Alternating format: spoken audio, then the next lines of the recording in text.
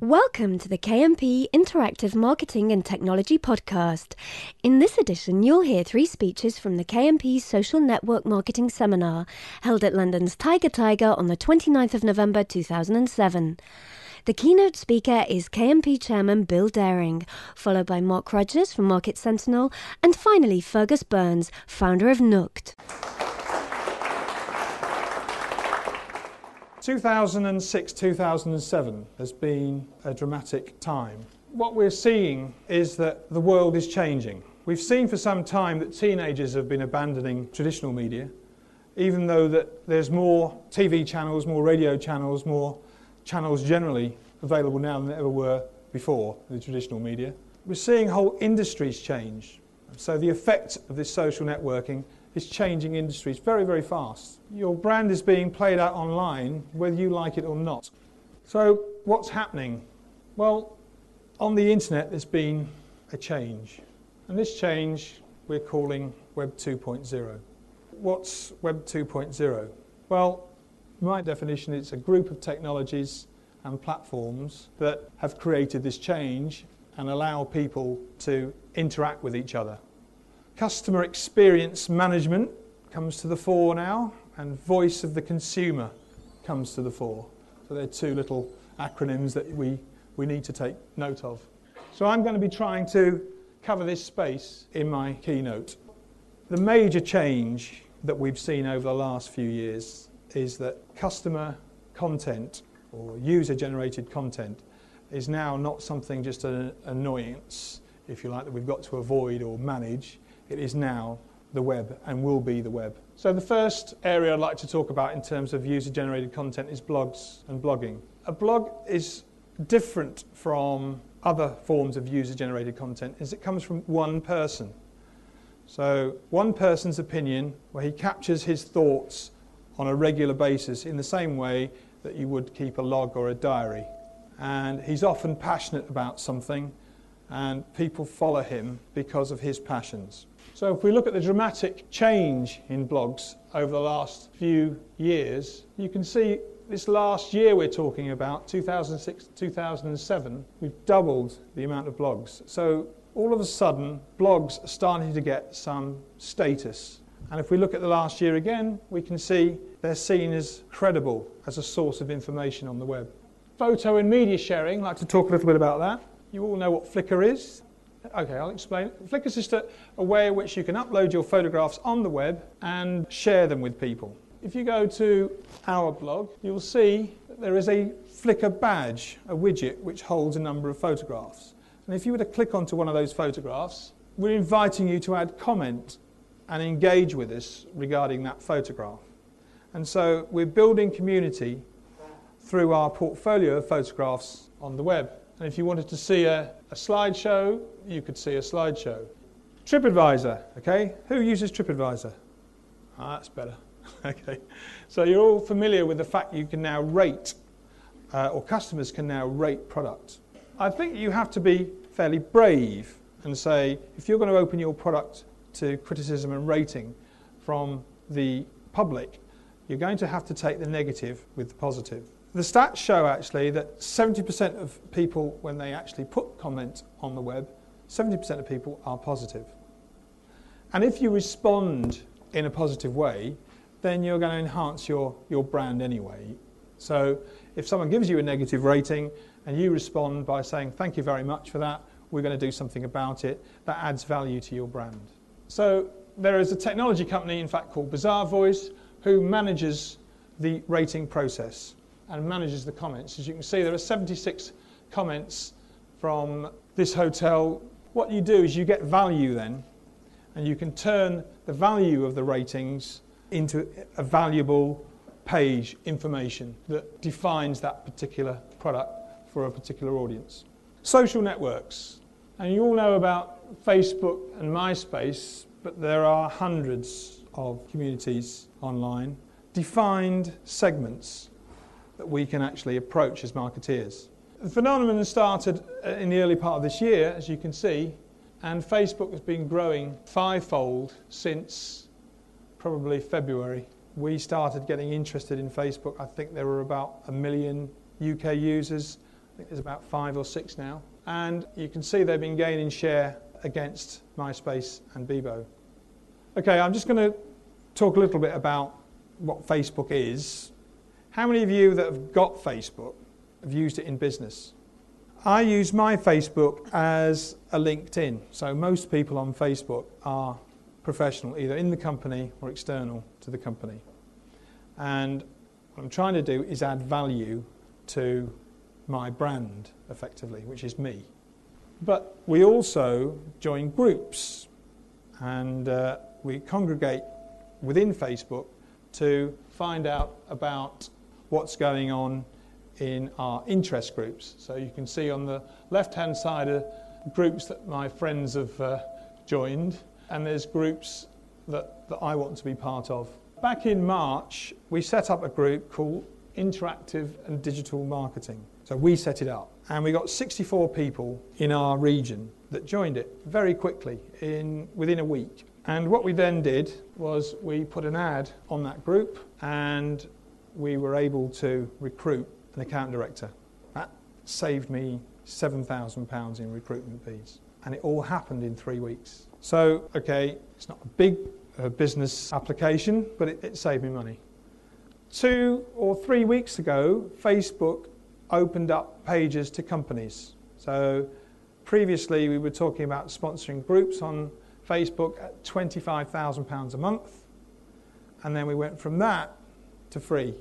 So we are now looking at what can we do in terms of using company Facebook sites. So that's the space we're in at the moment. Another feature of Web 2 is social bookmarking. You'll notice that in a lot of articles now, they're inviting you to bookmark the page, and then this would go, let's say, to Delicious, and you can share your bookmarks. There's so much information out now, I wouldn't know how to keep up with it unless I use Delicious, because the people in my network who I know are reading, I tag on to them and say, what are they reading? So if they've read it, I keep up to date with it. So they bookmark articles they think are interesting, and so we try and share the work effort in keeping up with what's going on. So now I'm going to talk a little bit about sharing your information. Really simple syndication RSS feeds. Again, I'm sure most of you know what this is, but I'm just going to go very basic to start off with. Someone creates some content, that then goes into a feed, which is then syndicated across the web. So that's what RSS is, and in practical terms, if I wanted to draw down on the Buzz Machine on Jeff Jarvis's blog, you'll see at the top there's an RSS button. If I click on that, I'm presented with an option to read that feed in a Google Reader. So I keep up to date then with what's going on by drawing down this information. Going back to our own blog, you'll see that we're using FeedBurner. FeedBurner gives us the option to embed our content in a widget. Now, a widget is a piece of code that you can embed in a website. Okay, so what happens is that we allow you to publish our blog on your website by embedding that code. There are a number of RSS feed readers. NetVibes, you'll see, is one of them. And on Facebook now, you've got an application where you can download a blog feed. Another way of sharing information is podcasting. I'm now going to tell you about other ways in which we can actually share data. So Facebook opened up their platform in March, and that's been the driver for the fantastic growth that we've seen in Facebook. What they said is, we're going to open up our site interface, come and share our information, build applications for us. So we now know that there are 7,000 Facebook applications currently, 168,000 Facebook developers, all for free. Facebook have got nothing to do with them. They just go in, build applications that you see on the right-hand side and create these applications. And as a result, 29 million downloads of these applications go on in 24 hours. So, for example, Eastern Promises, here's the application, and when you download that application, you get video, you get games, you get competitions. It's a promotion. This is a big space now. We're currently developing 3 applications for Facebook. Anyone know what Basecamp is? Basecamp is an application service provider, a company called 37 Signals. Just just tell you some numbers here. This is really Web 2. There are 8 of them, based in Chicago, Denmark and New York. We're a customer. We pay $149 a month. They're reported to have 1 million customers. I'll just say that again. 8 people, 149 million a month. It's really massive change in how business is going to take place. And the way they've done it is they've created this application, they've given it away in the same way Google did. They gave it all away, and as soon as people started to use it, they turned on the clock. And so we buy it, you can get it for free, and it's a project management tool. I'm letting you into our project management. All the projects are down the side here. This is what we're late on. I mean, there's more information on that homepage. But what happens is that if we go into a particular project, you can see that I'm assign myself a task, and I've got to do those tasks. And I can put my time against them. If I click on that button, I can put my time against it. Now, if we look at the time reporting in Basecamp, that's all they give you. They have this philosophy that, you know, their business is just to keep their application as simple as possible. But they're going to open up the API. Okay, they're going to open up the interface. So for other people that want to do invoicing or reporting or anything else that's to do with this application, they'll let them do it for free. So now what you'll see is that what we've done is we put some numbers in brackets in the text input. Now that is our estimated time for doing that task. So what we've then done is we've created our own application, which we've called BC Toolkit, which we're selling to other people that use Basecamp. And you'll see we now have the ability to do an estimated versus actual and the variance. Okay? So BC Toolkit is our application. It's using, you can't use it unless you're a Basecamp user. So this is now another way of interfacing applications. So we've got 3 sorts of API. There's the Flickr and the Google, which we explained earlier. You know, so the Flickr badges interfacing with the application of Flickr. There's the MySpace and Facebook application, which we talked about. And then there's the runtime environment. And Basecamp and Salesforce are applications that are used in everyday business, and you can now integrate with the APIs to create reporting on top of that. So APIs are changing the way people are doing business.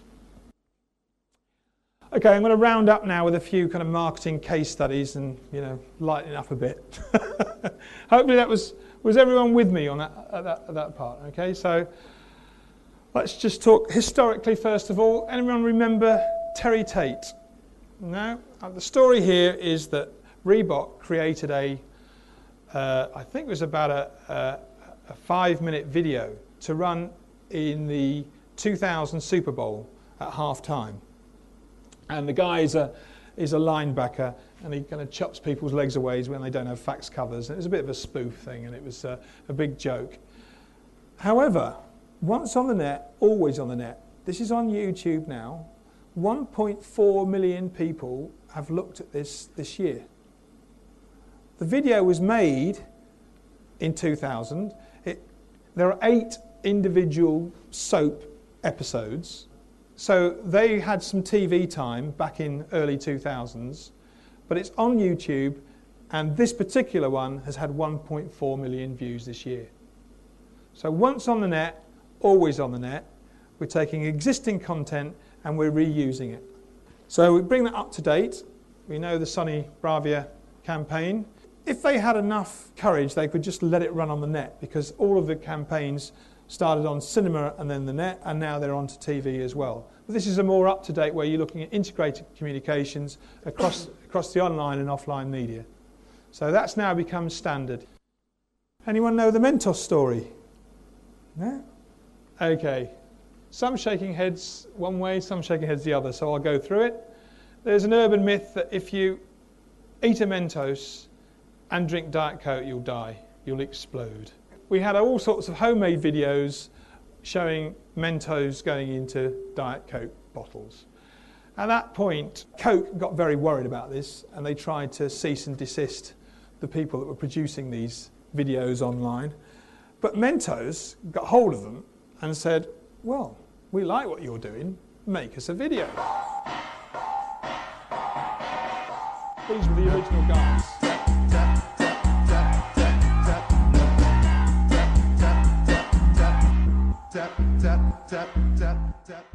And this is now a major phenomenon. They're doing road shows and all sorts of things, and Coke are behind them as well.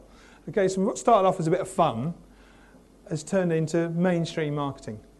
Daft Punk have just launched their campaign, and they've done their whole campaign now through a widget. Remember the widget I showed you earlier? Okay, so what we've got on the widget, you can actually get some news, so you can incorporate this into your blog or onto your Facebook site or wherever, and people will be able to read the news, look at some photos, blah, blah, blah, and link through to the website, the MySpace site, the YouTube site, and the Facebook site. That's it. That's their campaign. Their actual website is just a picture, some music, and a registration to the newsletter. The YouTube's full of videos of their concerts. MySpace site is a classic music MySpace network, and they have the Facebook site. So from my perspective, this is Web 2 rolling itself out in a marketing framework. Good morning. So thanks very much for coming along. My name's Mark Rogers. I'm from a company called Market Sentinel. As Bill said, I'm going to be taking the conversation on a little bit to talk about brands and what all this means. There was a report last week or the week before published by PQ Media in the States who estimate that the amount of spending on what they call word-of-mouth marketing in this current year in the US will be $1 billion. Which sounds like quite a lot of money. It is quite a lot of money, but to put it in context, it was 0.4% of all marketing spend in the previous year, 2006, social media marketing. And by social media marketing, you would include things like creating blogs, creating online communities, interacting with those communities, setting up Flickr groups, all this kind of thing. However, that sector is growing at 5 times the rate of any other sector in the marketing mix. So while all conventional marketing, such as email marketing, direct mail, television advertising, radio advertising, display advertising, all of those sectors are declining relatively, this area is hugely growing. And the answer is not far to find. It's to do with where people are spending their time. People are spending their time demonstrably online, and they're not necessarily turning on the TV in the evening. They're going onto MySpace, they're going onto Facebook, and you know that's what they're doing. They're interacting with other people, not, by the way, with you know the brand or whoever it is that might be able to might be looking to talk to them. So that presents a real problem for advertisers, you know, I think it's pretty clear that we're going into a recession after the credit squeeze in the summer. I think it'll take a little bit of time, but it's going to happen. And what's going to happen during that recession is everyone's going to be looking at their marketing budget. And when they look at their marketing budget, they're going to go, well, hang on, I advertised in the space on Coronation Street a couple of years ago, and I spent X, and I can see I got Y, but I advertised again, I spent the same money, and I got Y minus 5%, and then I got Y minus 2.7%, and over time I'm getting less return on my money from those kinds of spends. And there's a whole industry out there up in Soho and around in London that is essentially predicated on that way of doing things, on going into channels, buying space, getting the message out there in the spaces, hitting the key demographics that have been defined for many years by people going up and down high streets with clipboards, and getting the marketing return on the dollar. That's not going to happen in the future. And where people are going to have to go is into these networks to figure out how you talk to people in this new context of social media. And that's where we come in. And I'll talk very briefly about Market Sentinel, then I'll talk a little bit about some case studies and some ways in which people are beginning to try and get that conversation started, get that social media marketing, whatever you call it, word-of-mouth marketing. I've heard it called connected marketing. Get that conversation going. So we look at a few different ways where people can essentially find out where they start the conversation. We're in the measurement business. So a lot of money that gets spent in conventional media is essentially, from our perspective, unmeasured. You can measure, of course, the uplift in the sales of your product, but you never quite know what the direct relationship is. Online is kind of nice in some ways from that perspective, or scary in others, which is, and I used to work for Amazon, and one of the things at Amazon was you could track the impact of every single marketing dollar pretty much. You know, if you spent a bit of money with an affiliate, you knew what you were getting from that affiliate. You knew what the margin on the product was, you knew what the margin on the shipping was. You could track every single cent that you'd spent on your marketing. And that, of course, made it really easy to make decisions about where you were going in terms of online spending. When you went offline, you started putting posters up on the tube, you know, you're in slightly hand-wavy territory there. We measure, in terms of these conversations, a couple of things. We look at who is authoritative about a brand, who is authoritative about a topic, and I'll come on to that later.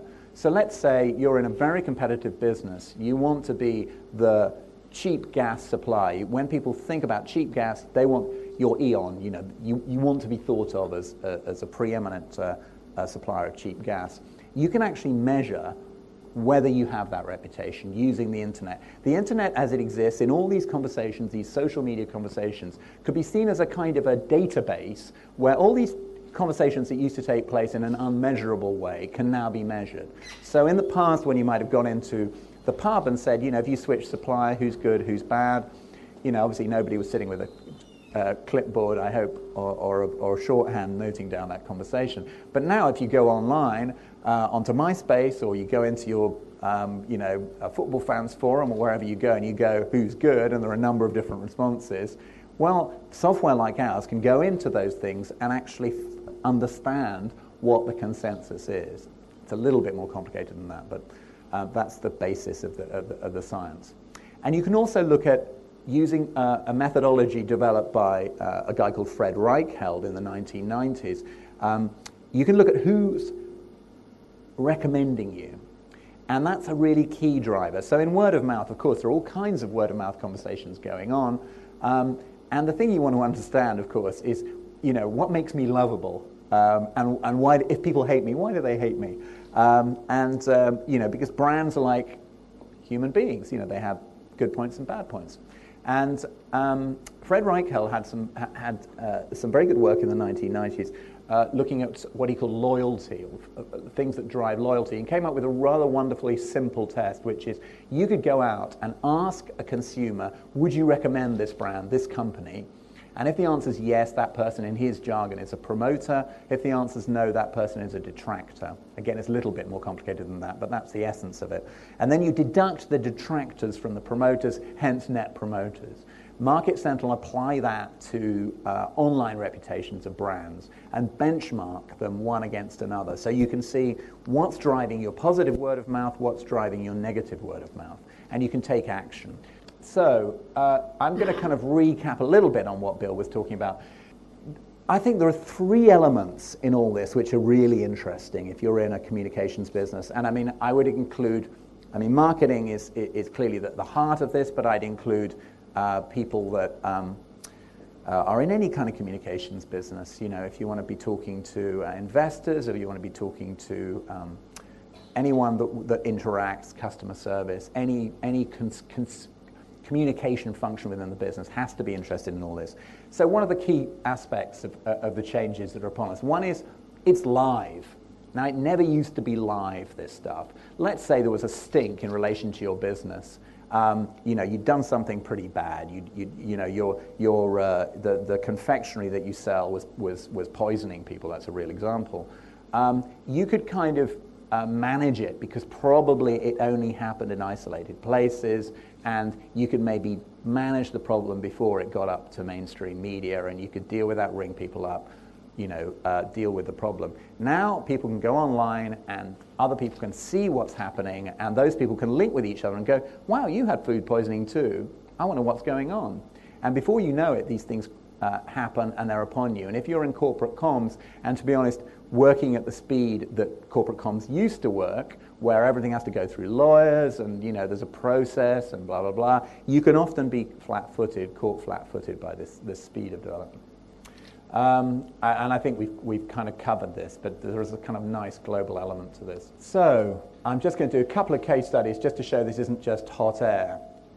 Avis, in a nutshell, they started by monitoring how they were doing against Hertz. Their issue was that Hertz were much stronger than them on business users. And Hertz were very good, Avis were very good on leisure users, not so hot on business. Guess where there's more money to be made? Business users, they're less price sensitive. So Avis had to figure out what they needed to do to get those business users. And what they did was, first of all, they monitored what the conversations were. And the conversations were all around things that, in some ways, were quite trivial. Hertz provided something called Never Lost, which was a GPS system. Avis didn't provide sat-nav. It was on their to-do list, but they hadn't done it yet. Hertz provided really cool cars when you were in their loyalty scheme. So if you hired a certain number of times, you got a really cool car one weekend, which you could take your partner out in, and take a photograph of yourself and put it on Flickr, which is what a lot of their users were doing. Also, a lot of people were complaining about Avis's contract. It was a little bit opaque. There were hidden charges and so on. So what Avis did was, first of all, they fixed those things. They introduced GPS. They simplified the contract, and they started offering Aston Martins to really hardcore, Avis preferred user loyalty scheme members. And then, after they'd done that for a few months, they set up a little blog called We Try Harder, which was, interestingly, a joint venture between marketing and customer service. Because if you think about the conversations that take place about car rental, I don't know about you, but whenever I rent a car, it's not a question of what's right, it's often a question of what's wrong. It's kind of like, they missed a scuff mark, or there is a small scuff mark, or, is it all right, or does the rear luggage rack sit correctly, or just niggles of one kind or another. So they understood that to talk to the people who they wanted to be positive about them, they had to pass via this sort of minefield littered with minor niggles.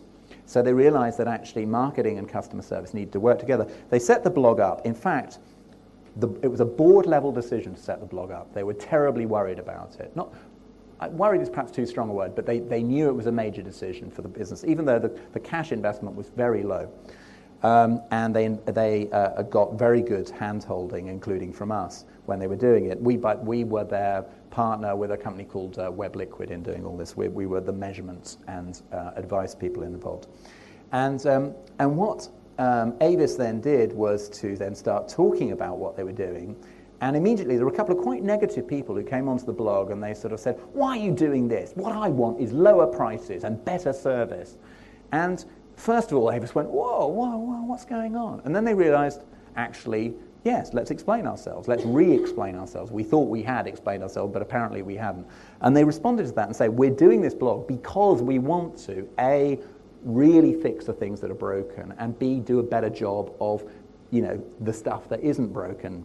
And that person, or one of the people who made one of the most aggressive blogs, was seen a month or so ago on a completely different forum going, Avis UK have really got it sorted out. If you don't worry about Avis US, if you have a problem with Avis, just come to the UK guys. They're brilliant. They've got this blog. They'll answer you. These people have turned into really wonderful promoters, not just promoters, but evangelists for the brand. So there's a kind of interesting challenge here, which is everybody to start with is a bit nervous, but once the conversation starts, there are huge benefits to be had from it. Thank you. It's a pleasure to be here. So I'm going to cover a couple of things. Bill sort of did an introduction on RSS and widgets earlier on, so I'll try and expand on that. I'll try not go overly technical on any of the subjects. If I'm going too technical, please put your hand up and tell me to stop. I'll try and introduce some case studies on what we've done and what other people have done around feeds and widgets, and give you a flavour of what's possible. So, quick piece about Nugt. We're an Irish company with an R&D centre in Poland. Our focus has been on RSS and widgets.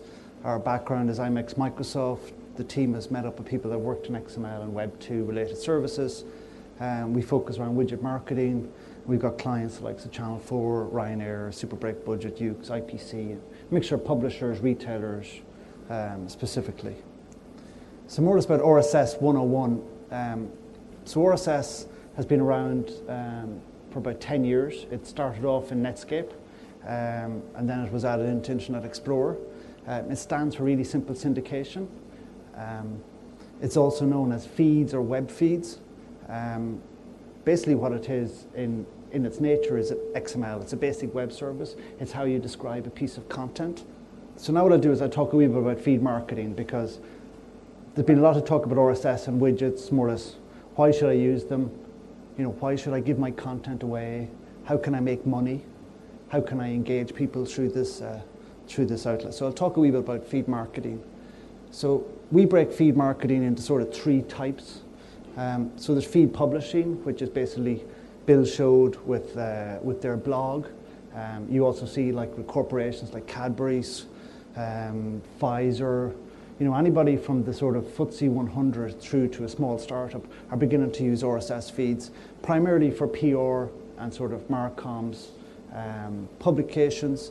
They use it on their blogs. They use it around podcasting and also around vidcasting. So it's more as feed publishing and just getting my content out there in this format. The other one is feed advertising. So how can I engage people that are consuming RSS feeds with our brand? So how can I get my brand or my name or my product information into these feeds? And I'll show you an example of how that in the context of a really popular blog called TechCrunch. And then the last part is more or less about feed marketing, and Mark touched on it, where the trend is advertising is shifting more around information provision rather than sort of trying to spam people to get their attention. So I'll talk a wee bit now about widgets, and from where we come from, nearly all widgets have to be RSS driven, because there has to be some form of content being pushed out through them, whether it's what Bill showed in terms of Flickr, podcasting or whatever. All widgets have some form of sort of content that's driving it, and RSS just makes that a whole lot easier to create and manage. So quick thing on widgets. So who's all heard of widgets, gadgets, stuff like that? Okay, I'll put my hand up. I didn't come up with any of these terms, but if you go, I think Business Week at the start of this year said 2007 is the year of the widget. So widget as a term I think is here to stay. I'll show you in a minute, like Google, I just read there, Yahoo have updated their widget engine. So all the big web players are all investing heavily in their sort of widget platforms, whether it's Facebook, MySpace, Bebo, Google, Microsoft, Yahoo. So they all talk about widgets or gadgets. Ultimately what they're talking about are small applications that are made up of, they can either be pure Flash, as in MySpace, they can be JavaScript, they can use an XML source, RSS source, so they're not something you can knock up in 2 minutes, but there is tools out there. You probably have a widget created in less than 10. The whole idea is distribution everywhere. So a really good example is YouTube. YouTube was just another video website, but the big thing with YouTube and Flickr was I could take my videos, or I could take a selection of videos and put them on my blog. Last.fm is another great case study in the UK here, where you had this music service where I could stick my badge or widget on my blog, and the people that were looking at my blog had an idea then of what my music interests were. So it's all about distribution. So if you're in the marketing and publishing world, this is the holy grail, and if you can get distribution for free, it's even better. And also brand stickiness. YouTube is a great example of where there was a lot of brand stickiness. There was a lot of awareness, because you were seeing, my friends have this on their blog or on their Facebook profile. How do I get one? So that whole virtuous circle. So these are some examples. So this is New York Times on Facebook, which is, so that's a Facebook. I'll show you some more Facebook examples, because they're pretty. Facebook don't call them widgets, they call them applications. But for the purpose of this talk and in the industry, it's the same thing. It's just a wee bit of gamesmanship in terms of terminology between the vendors. So this is the Kudos app on Facebook.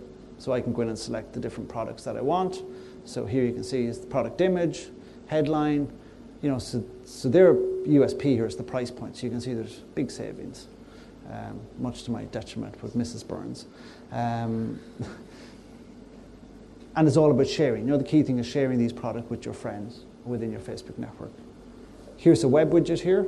So it's the same idea here. This sits in the sidebar of your blog. You can select the products that you put in there. You can either do this, as Mark touched on, where you're an advocate of the brand, or you can do it as a sort of commission-based salesperson, like an affiliate. What's driving this, again, is all RSS feeds is driving all this content. So the next one up is Ryanair. So you think Ryanair, very big company, big sort of online presence.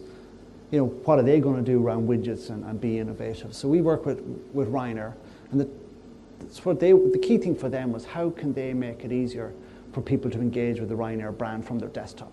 So the trick was one click away from Ryanair.com, because it's all about repeat business. It's all about pushing these special offers. We work with a marketing guy. He sort of goes, "You think I would have the best job in the world, whereas to basically sell seats for free?" That's what he's more or less been told by Michael O'Leary. But it's not as easy as that in terms of how you engage with people.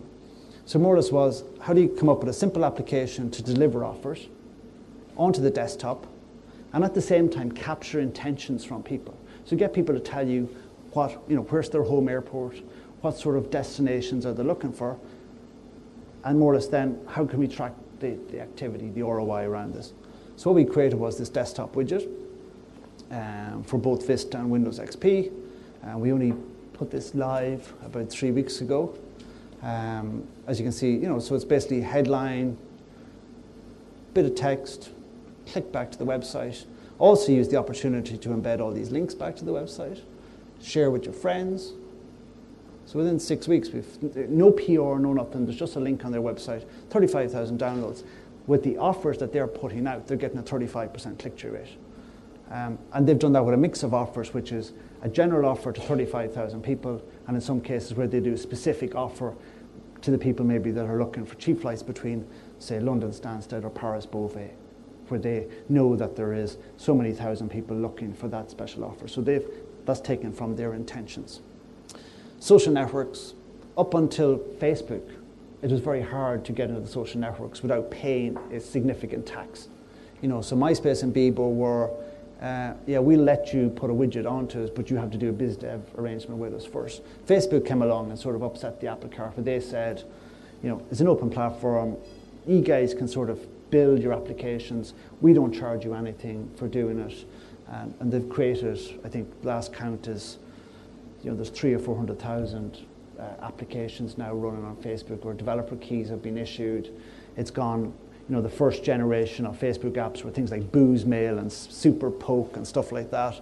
But now you're seeing very large companies like Ryanair and people like that are looking at Facebook, because they sort of go 6 million plus people in the UK, 15 million in their sort of market. How do we engage through this opportunity?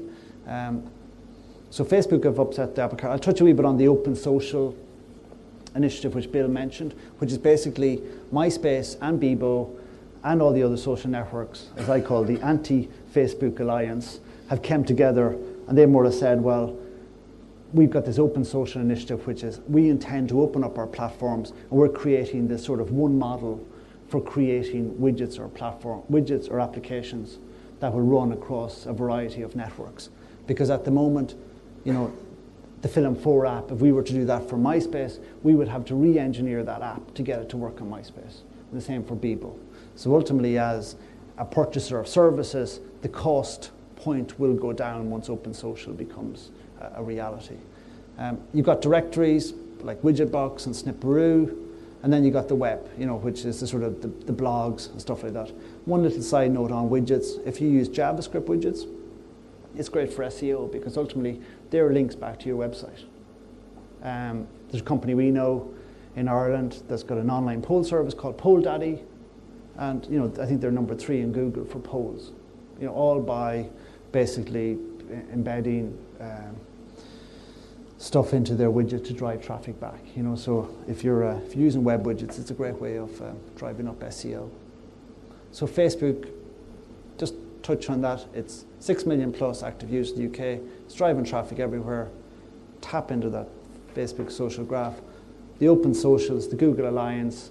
At the moment, it's more an intention to make it happen, but the reality is there's no meaningful apps will be developed for another couple of months because all the technology details is not fully transparent to either us as companies that do stuff in that market. But the reality is the intention is very clear that marketers will be able to write applications to deploy in these networks for zero cost, which is good news for everybody.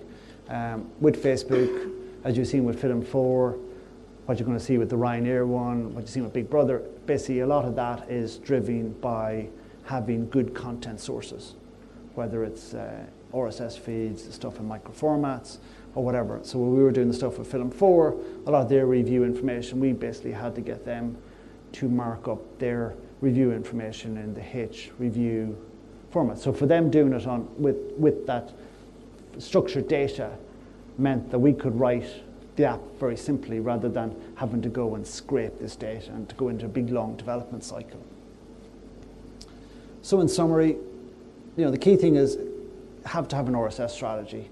Whether it's about engaging people with RSS, but ultimately where the big trend is having RSS as the core to drive other things like widgets and Facebook applications. With widgets, it's all about experimentation. Again, the barrier to entry is quite low. So to do a one-off widget, whether it's for a desktop or a web widget or whatever, you got companies like KMP. A lot of the agencies are now beginning to provide widget development services.